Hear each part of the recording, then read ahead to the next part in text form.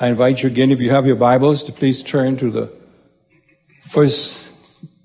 Paul's first letter to the Corinthians, chapter 14. Last week we looked at the first 20 verses or so of this chapter. This is a chapter in which the Apostle Paul shows how the Corinthian Christians, and of course us as well, how we can put into practice the love he describes so perfectly in chapter 13.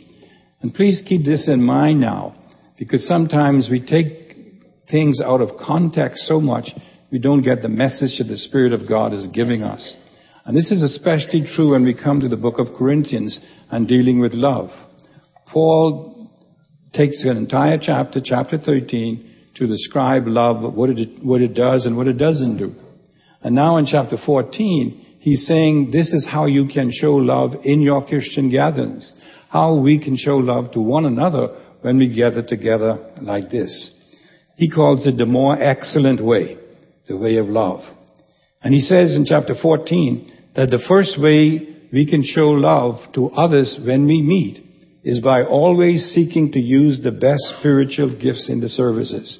Always try, to use those spiritual gifts that edify, because he's going to repeat over and over again that the purpose for spiritual gifts is the edification of others, not ourselves. He repeats that again and again.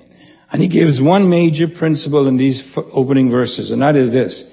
He says, when speaking to one another in services of instruction and worship, use clear and understandable communication. Now, he's being specific here because he's talking about the two gifts that were in sort of contest with one another.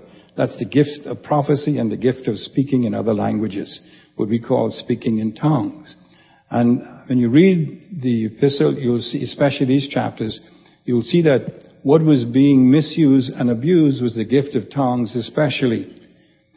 To be more specific, what Paul was telling them in these first verses of chapter 14 is that when meeting together as a church, only do those things that contribute to the building up and spiritual maturing of the body as a whole. Don't focus on those things that only benefit you personally, but focus on the things that benefit others. This is how we show love, because love is always looking out for the other person rather than for ourselves. So he says, speaking in languages without an interpreter being present should not be done. Why? Because it doesn't edify. It doesn't build up other people. And that's what gifts are so. And he says, if you use the gift of tongues when there's no interpreter, you're not being loving, nor are you being mature. In fact, you are being immature. You're showing your spiritual immaturity when you use the gift of tongues when there's no interpreter. But then, that's the first section. But then he goes on to the second section that we will be looking at today. He goes on to give a second way that we can show how love can be demonstrated towards one another when we gather together like this. And he said that is by maintaining order in the services. By maintaining order in the services. Verse 26. This is where he also repeats the primary purpose of spiritual gifts. Notice what he says, verse 26. What then is the conclusion, or what is the summary then, to summarize what is going on? Brothers, here's what's happening. When you come together, each one has a psalm, a teaching, a revelation, another language, or an interpretation. And notice this. All things must be done for edification. That's the bottom line principle. If we fail to do this, then our meetings are not achieving the purpose for God that God has designed, and that's for the building up of the body. All things must be done for edification, not some, but all things. In context, and we have to always be in context here. In context, he's speaking especially about the exercise of spiritual gifts. All of them must be exercised for the purpose of edification, not for our own selves. That's his point. So in these 15 verses now that he's going to be looking at, these are not just random thoughts that Paul is giving. Many people approach it as such. They pick out one verse, one portion of a verse, and that's what they look on. But these are not random thoughts. They're all connected together. And if you take them out of context, you're going to get the wrong interpretation. In fact, you'll see that as we go on into the passage. These 15 verses that we'll be looking at provide the concrete application for what Paul has been talking about up to this point. He's saying now, here is what I want you to do in light of what I've said so far. In other words, he is now going to correct what is being doing erroneously in the wrong way in the Corinthian assembly. Now, when you read the scriptures, you have to be reminded of two important principles of biblical interpretation. And remember, my purpose as a Bible teacher is to explain the scriptures to you. Not to shout out you, not to holler at you, not to entertain you, but to teach you what God is saying in the Word. And that's what we're going to be doing today, very specifically. There's a difference between description and prescription in the Bible. And if we don't differentiate when we study or read the Bible, we're always going to come up with the wrong application. Description describes what is going on at the time. In other words, he's describing what is going on. Prescription, on the other hand, delineates what is to be done. Not what is being done, but what should be done. And we have to see the difference in this passage. What Paul is doing in verse 26 is describing. He's saying, now here's what has happened when you gather together. One person come with a song, they want to sing. One person come with revelation, they want to teach. One comes with a tongue and they want to speak in tongues. And there seems to be that they're thinking, hey, we should have the freedom to do that when we want to do that. And by the way, there are many people who believe that that's the way the early church met. They got together, everybody who had anything to say said it when they wanted to say it. If they wanted to sing, they sang when they wanted. They were leading in the Holy Spirit. Paul is correcting that's a misconception. He's saying that it was being done, but he wasn't giving his approval of that. In fact, the whole chapter is given over to the fact that he's correcting that, because that was not order. That was disorder, and he's bringing it together now. Sometimes we have very piously say, about the Spirit's leading. And sometimes we forget that we also have a Spirit. And many times our Spirit is leading us in different ways than the Holy Spirit. And Paul is right now talking about that. You'll see as we go along. So what is happening, he says, is that when you met, anyone was free to participate by contributing a hymn or a word of instruction. Now, a word of instruction here probably meant a lesson teaching from the Old Testament. Because remember, at this time, we didn't have a New Testament. Just had the Old Testament. A revelation was probably a revelation that was given directly to a person by God. And that person who was called a prophet, would then communicate that word directly given to him by the Spirit to the people. Then he says, one gifted in the gift of tongues. This individual, if he was to share in the congregation, he must be able to interpret it himself or have someone there to interpret it. Or else he said it shouldn't be done because nobody will understand it. We'll see that as we go along. But the controlling principle Paul is saying here is that when you come together with all of your desire to participate, remember that the ruling principle is love. Make sure you're doing it in a loving way. And the loving way is always regarding the other person more important than you are. And so Paul is describing what happened when the early church came together. Now it appears from verse 26 that the meeting was informal and free. Would you like to answer that? In other words, there is liberty in the Spirit, they would say. Spirit of God, to use the gifts which he had given to members of the church. One man would get up and read a psalm, as I said. Another would come up and do something else. Another would speak in a foreign tongue. And that seems to have been the meeting. Some Bible commentator says probably there were no leadership in the meeting at that time. Well, I personally won't go that far to say that. I just think that these individuals were carrying the freedom they felt they had in the Spirit too far. And they were confusing their own spirit with the Holy Spirit. The primary purpose Paul underlines then is spiritual growth, edification. We should use our gifts for that purpose. Then he goes on now to give specific instructions to those who were causing problems in the church. And the first one he addresses are those who are speaking in tongues. In verse 27, and he gives 4 conditions here, 4 rules for the person speaking in tongues to follow if they're going to show love and if they're going to do things in order. First he says, if any person speaks in another language, this is verse 27, first there should be only 2. But then he says, or at the most 3. He sort of says, well, all right, maybe I'll just give you a little bit of grace here, but don't go more than 3. And each in turn. That's where the order comes in. You don't do it all at the same time, as they were doing. You had people speaking in tongues, all of them at the same time, nobody interpreting, so what will happen? Just one big noise. And you'll see that some of them were saying, hey, that's how the Spirit is leading. We cannot control what the Spirit does. Paul is going to correct that and say, that's not true. You who have the gift, you can control how you use the gift. He says that very clearly. We'll see that. Each in turn. And then fourthly, someone misinterpret. So he's very clear here. 4 specific directions here given. This is prescription as we call it. Only 2, at the most 3, each in turn, and someone must interpret. Now what happens if these conditions are not met? Paul explains it in verse 28. If there is no interpreter, that person should what? Keep silent in the church and speak to himself unto God. Now notice, he keeps silent.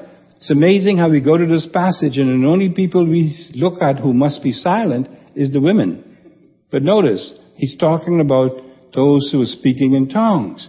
If there's no interpreter, what? Be silent. Alright? Now, why should they be silent? Because their communication would not be edifying to the body as a whole. And they would only cause disorder in the church. So Paul is trying to correct the disorder, and he's also trying to show that God, as he'll say in a while, is a God of order and not a God of disorder. Now, in this context, what does silence mean for the tongue speakers? Look at the text. It's meditation. What does he say? Look at the text now.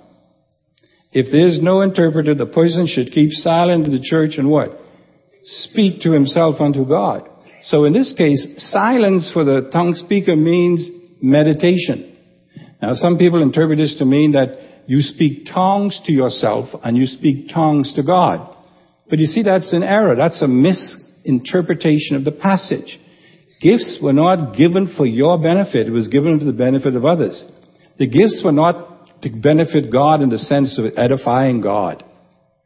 Because God doesn't need that. Alright? So this is not a word of approval for speaking silently in tongues. It means, hey, you meditate yourself. Don't speak, is what he's saying. Be silent. So he's saying just meditate. That's what he's saying here. The reason is to avoid confusion and to allow edification to take place. Because if the person just gets up and speaks without an interpreter, he's causing confusion and there's not order in the church. Now, as I said, this is a teaching time, and so some things might seem a little technical to some of you, but I'm going to do it anyway because I think it's important for us to learn the scriptures and to give a reason why we believe something. And it's important here for this word that is used for the word for silent. The word that is used here is a Greek word, sagato. This meaning to be silent, the word has to be interpreted within its context. It could mean something else in different contexts. So it has to be interpreted within its context. And this particular word is only used several times in Scripture. In Acts chapter 12, verse 17, when Peter is miraculously freed from prison, you remember, he goes to the house of his friends, and they open the door, and the maid sees him, and they wish she wouldn't believe that it was him. You remember that? Luke then goes on to say this, and I quote, Peter motioned to them with his hands to be sagato, to be silent. What is happening? These people were talking. They were trying to say, who is this? That cannot be Peter, rather. That cannot be Peter. You see? And so he motions with his hands to be silent. In other words, be silent and let me communicate to you so you could hear, you could understand. And then he described for them how the Lord had brought him out of the prison. That's the first use here. And then in Acts chapter 21, verse 40, Paul is arrested, remember, in the temple in Jerusalem. Luke says that the whole city was aroused and the people rushed together. They seized Paul and dragged him out of the temple. Then Paul was taken into custody. But then he asked to address the unruly crowd, the crowd that was making all kinds of noise and just confusion. And then Luke says that Paul was given permission. He stood on the steps and motions for sagato, silence. In other words, all of these people who were causing confusion, Paul says, be silent.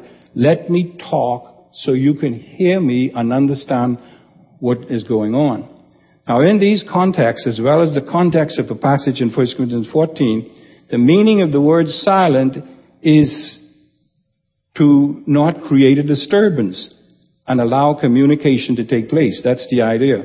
Paul directs anyone then who wishes to speak in tongues that if he or she cannot meet the conditions that he stipulates, then they should be sagato, silent. Why? So communication could be done in an orderly way so everybody could understand. Confusion would not result.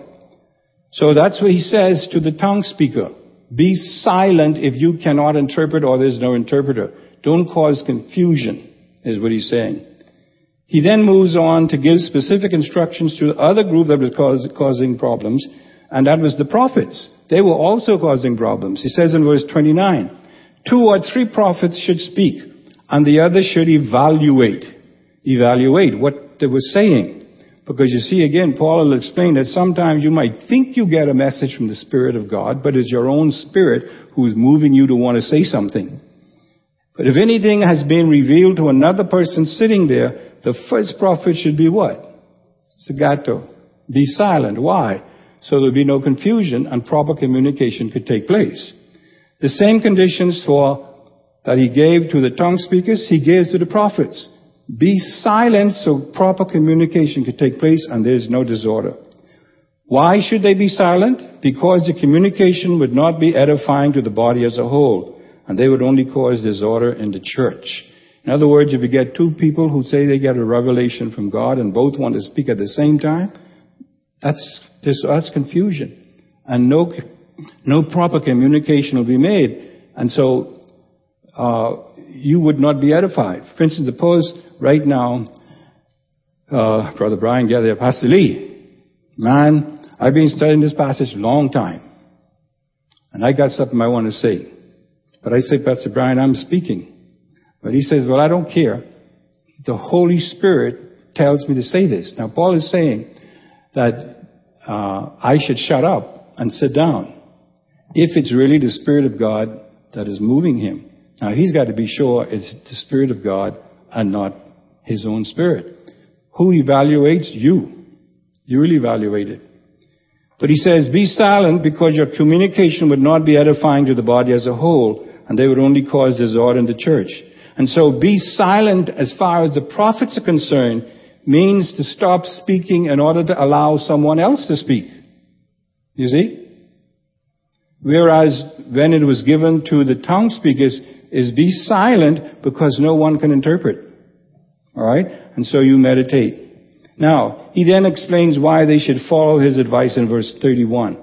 He says, for you can all prophesy one by one. He's probably talking to the prophets, those with the gift of prophecies. He says, you don't have to all speak at the same time. You can do it decently and in order, one by one. Just be patient. Patient is a mark of what? Love. Love is patient. You see? He's trying to say this is how you show love in the assembly. For you can all prophesy one by one, so that everyone may learn and everyone may be encouraged. That's the purpose for edification. That's the purpose for the gifts. Edification. Edification is the purpose for spiritual gifts. Paul is saying disorder prevents spiritual gifts from achieving its purpose of edifying the people of God. Verse 32, and the prophet's spirits. Now there's a big discussion there. What spirits is he talking about? Some say it's the prophet's own spirit. That's his feelings, his emotions. You know, you're sitting there and you have a feeling something happened, you want to do something. That's your spirit. But it's also another interpretation that this could be referring to the gifts themselves. I believe both are included personally. He says, and the prophet's spirits are under the control of who? The prophets. Why? Since God is not a God of order, but of peace. In other words, he's saying you cannot blame the Holy Spirit for all of the disorder that's going on in the church. When people are getting up and saying what they want, when they want, you can't blame the Holy Spirit for that and say that's the Holy Spirit there. Paul will say later on, in fact, I think we looked at it already, he says if somebody comes in and don't understand what the church is doing, they'll think you're crazy. You see, that's what he's trying to correct. You see, the Corinthians had the false idea in this section here that the more a person possessed the Spirit of God, the less self-control they had. We still have that thinking today. The more the Spirit controls me, the less I don't have control of myself. And so anything goes, you see, anything goes. I've even heard when you see in certain times, certain places, women who are controlled and then they get on the floor and they're improperly seen, if you know what I mean. They say, that's the Spirit. I had no control of that. Paul is denying that. That's not the Spirit. That's your own lack of self-control and your lack of controlling the gifts.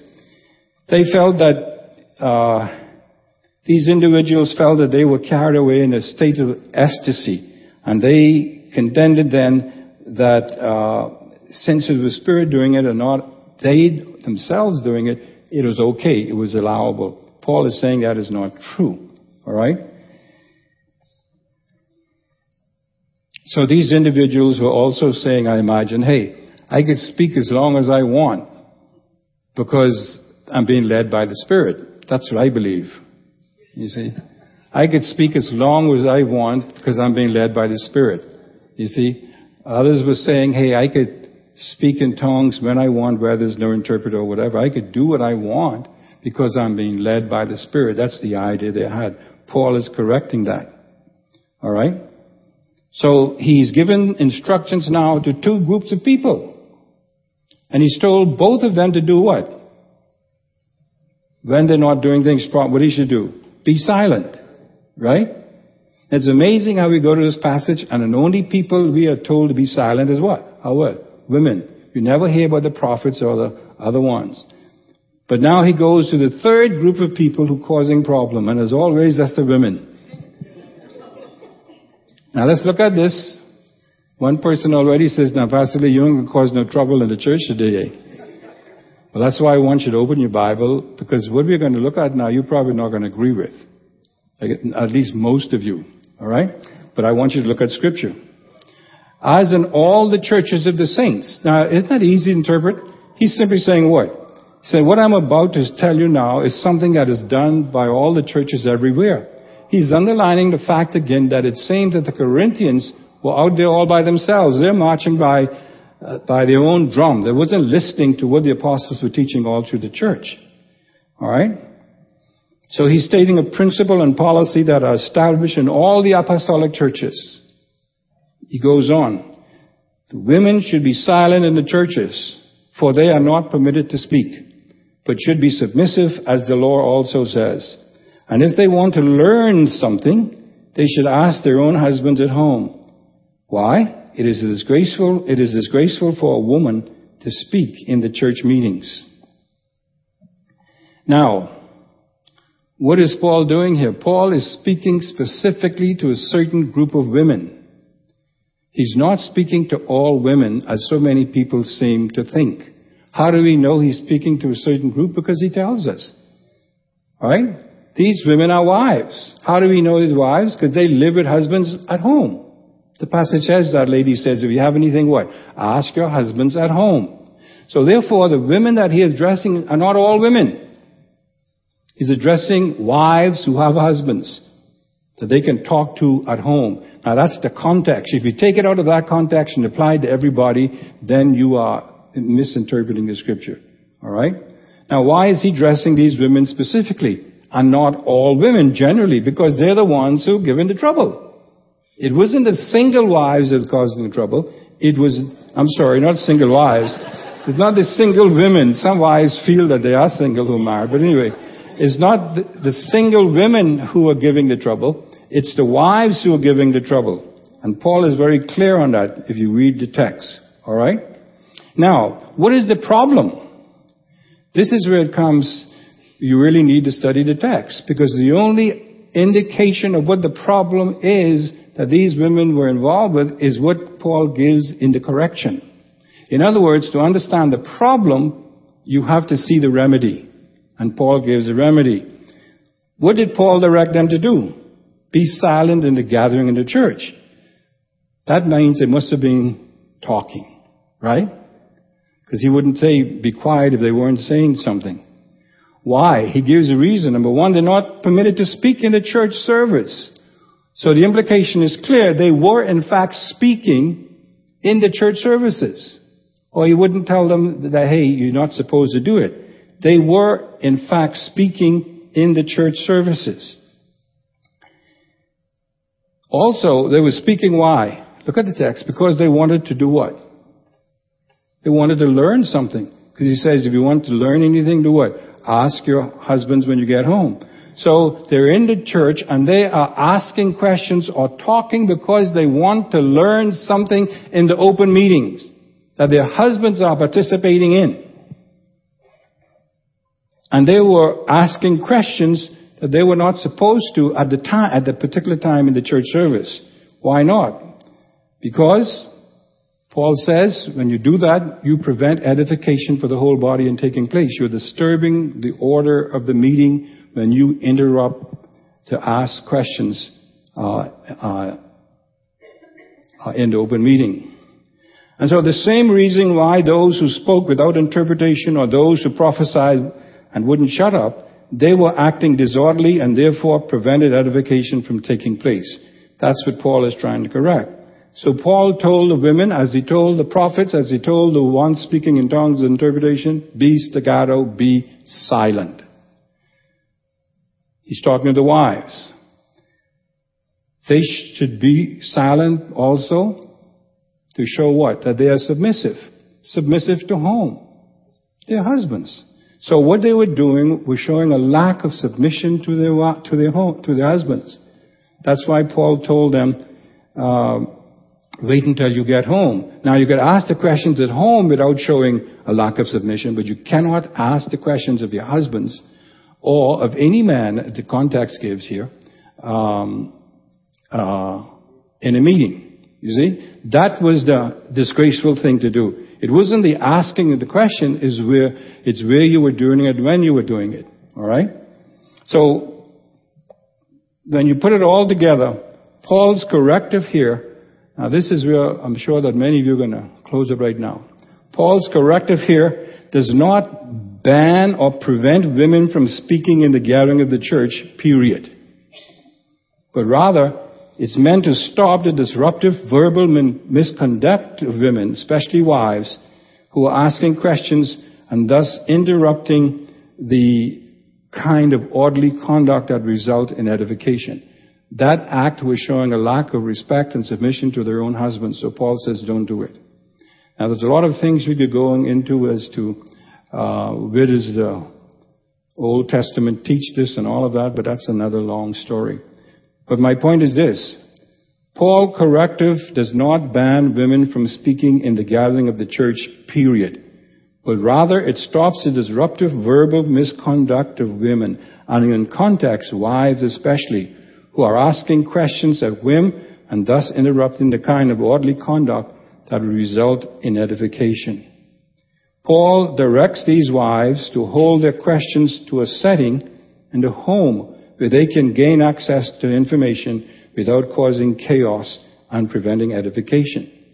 Now, since he specifically identified wives in this text, perhaps it was only the wives who were causing the problem. Because in actuality, the principle not to disrupt the meeting holds for everybody, even men. The principle is you shouldn't do anything that disrupts the meeting or prevents communication that will edify. So that's a general principle. So it appears that these wives at Corinth were given specific problems, and that's why Paul had to address them specifically rather than all women generally. Then Paul addresses the Corinthians very specifically. And he's calling all of them now to account, trying to show how their attitude was not one of love. Did the Word of God originate from you? In other words, did you write the Bible? Because you see, they were doing things in a way that were different from all the other churches. So Paul said, do you have your own handbook for church? You know, many of us look at it that way, that we can devise our own handbook for church life. But there's only one, and that's the Bible. This is what Paul is confronting here. Do you think that you wrote the Bible? Did the Bible come from you? Because you're going so different contrary to all the other churches? Or did it come to you only? Do you only have the truth? Now, again, we have churches like this. You want the truth, you got to come here. Can't go anyplace else. We're the only ones who have the truth. You see, the implication is, no, you did not write the Bible. No, you're not the only one who have the truth, you see. So Paul is calling the whole Corinthian congregation to accountability for the chaos. It wasn't only the prophets. It wasn't only the tongue speakers. It wasn't only the wives. It was the whole assembly who's out of line. That's what Paul is saying. And because he identifies these individuals, though, because they were the more prominent ones and it had to be addressed. Now, sometimes that's hard to do.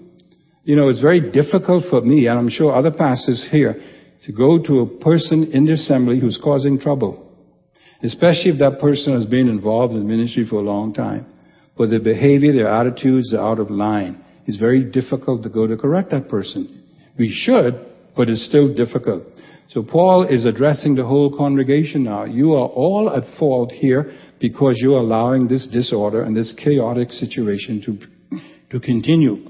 So he's saying the Corinthians have no right to violate a principle of mutual submission, an order that is recognized in all the churches. You are not different or set apart or unique from all the other churches. You cannot simply march to the beat of your own drum, he's saying. And so Paul calls them to correction, and he says you need to correct the verbal misconduct by the tongue speakers and the prophets and by the questioning wives. You must act to correct this situation. He's saying it to the whole assembly. And so, to summarize, the praying and prophesying in the assembly by women in chapter 11 is different from these wives who are continually questioning the speakers in the assembly meeting in chapter 14. Some people try to look at them as the same, but this is a whole different situation. The clear insubordination of these wives had in common with that of tongue speakers and prophets called for Paul's inclusion to be firm, and he says, be silent. Who are to be silent? All of those of you who are causing confusion. The tongue speakers, the prophets, as well as the wives who would also show a lack of submission to their husbands. They were all committing the same disruptive actions. Now, the application is clear to us. If we are involved in any kind of behavior or action that will disrupt clear communication of the Word of God or the exercise of gifts that edify one another, we are acting contrary to love. We are being immature, you see. Today we live in a situation where everybody believes that the church has to be one that you always excited all the time. You're always jumping up. You're always making all kinds of noises and all that kind of a thing. Paul is saying that's not necessarily so, you see, because many times you're not being edified. Your spirit might be benefited, meaning your own personal likes and dislikes, but you are not being built up in the faith. And that's the primary thing that should be done when we gather like this. You don't gather like this just to have fun. Now, there are times for you to do it, but not like this. You gathered here to be edified by one another, by members of the body of Christ. And everything we do should be done with that in mind. And it should be done in an orderly fashion. It should be done in a decent fashion, he's saying. And so I would say here then, that if there are reasons why women should not have speaking roles in the church public assembly, you cannot find it from this passage. I'm not saying it is not taught in other passages, but I'm saying you cannot find it in this passage. This passage does not teach that women cannot speak in the church. All right? Now, I know many of you have taken this passage to believe that, but I believe it's because you've taken it out of context. Now, one of the major passages we have to look at is the one in 2 Timothy 5:2 that talks about women having authority over the man and so on, and not teaching. We'll look at that another time. But this passage here does not give the directive that women are not to speak in church at all. It's directed to wives, and it's not chattering here. Some people say it's just women chattering, you're talking to one another. That's not the situation. The situation is where the wives would get up and disrupt the meeting and stop and says, hey now, you prophet, you're evaluating this, but hey, you're wrong here, or why don't you say this as well, and so on. In doing so, they show a lack of respect for their husbands as well.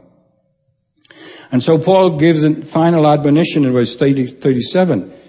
He says, if anyone thinks he is a prophet or spiritual, you see now he's speaking directly to these people because that's what they were claiming. They were thinking that they were all prophets.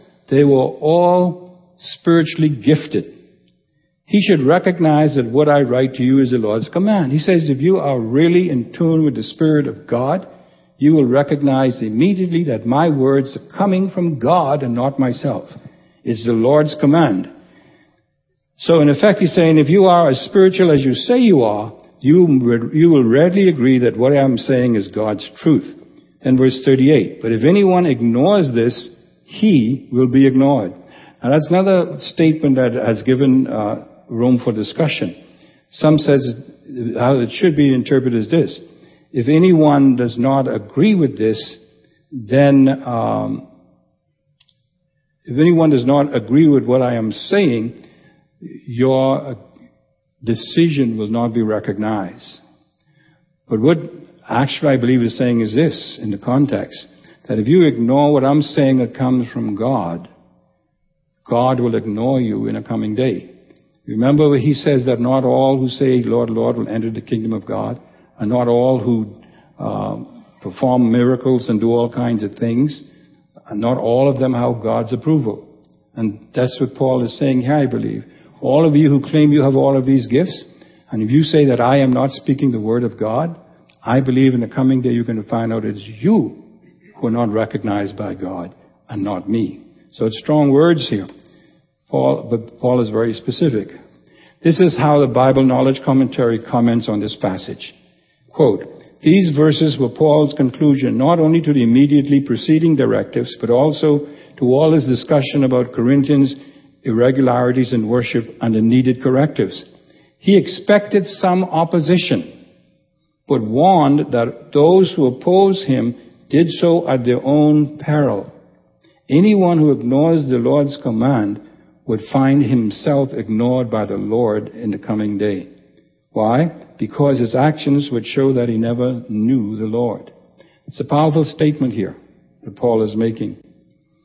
So my own conclusion then, Paul here, and Paul's concluding remarks, I should say, he says, therefore, my brothers, be eager to prophesy and do not forbid speaking in other languages. But everything must be done decently and in order. So what is he saying? He says, now listen, continue to give special attention to the gifts which were most beneficial to the church as a whole without denying the gifts of tongues. Still focus on what he calls the superior gifts or the better gifts. He says, but don't say that people cannot speak in tongues. Just be sure they do it properly according to these directives. Be sure that the church services are conducted in a fitting and orderly way. It's amazing how some people criticize churches that do things decently and in order. Too rigid, too stiff, too formal. Paul probably would go contrary to that because he gives specific orders here what to do and what not to do. Very specific, you see. Some people like to even criticize what we call ritualism. Says, I don't go to this church or that church because it's too ritualistic. Not realizing that every church has some form of ritualism to it. When we have pray at a certain time and only at that time, that's ritualism. When we receive offering, that's ritualism. You see what I'm saying? But we got to do it decently and in order. That's what Paul is insisting on. Do it decently and in order. Why? Because he'll say later that the Spirit, God rather, who is the Spirit as well, but God is not a God of confusion. He's a God of what? Order. You see, and that's what he's calling for here. And so I'm saying to you, and again, I know some of you here and probably some of our own leaders will disagree with this particular statement from here. 1 Corinthians 14, in my understanding of that text, does not forbid women from speaking or giving a message in church. I'm not saying that other texts do not. What I am saying is that this passage does not. All Paul is looking for here is that everyone who takes part in any form or fashion is to do it in a decent and orderly fashion, because then edification could take place and unsaved people who come in would be able to see that the Spirit of God is going to control and not man. That's Paul's point. All right? So what I'm saying for our own application here, let us be sure that we heed the Word of God. And again, let us be sure that our opinions of the Word of God is based upon careful study and meditation of the Word of God. Because sometimes we stand for things that are erroneous, that is not the real teaching of the Word. And I'm sure we're going to have all kinds of debate because of that later on. But that's my understanding of the text at this point. Let me say I have changed my position on this text through the years. And it's because of the elaborate and concentrated study I did on it just a few years ago. You see? And I am not afraid or ashamed to admit that I make changes in positions if I feel the Spirit of God is leading me in that fashion after careful study. Amen? Father, thank you for your word. Help us to be submissive to your word. And we pray that we might heed your Spirit speaking to us today when he has told us through this word to do everything decently and in order, and to do things in a way when we meet that will show love by building up the body of Christ. And all of God's people said, Amen.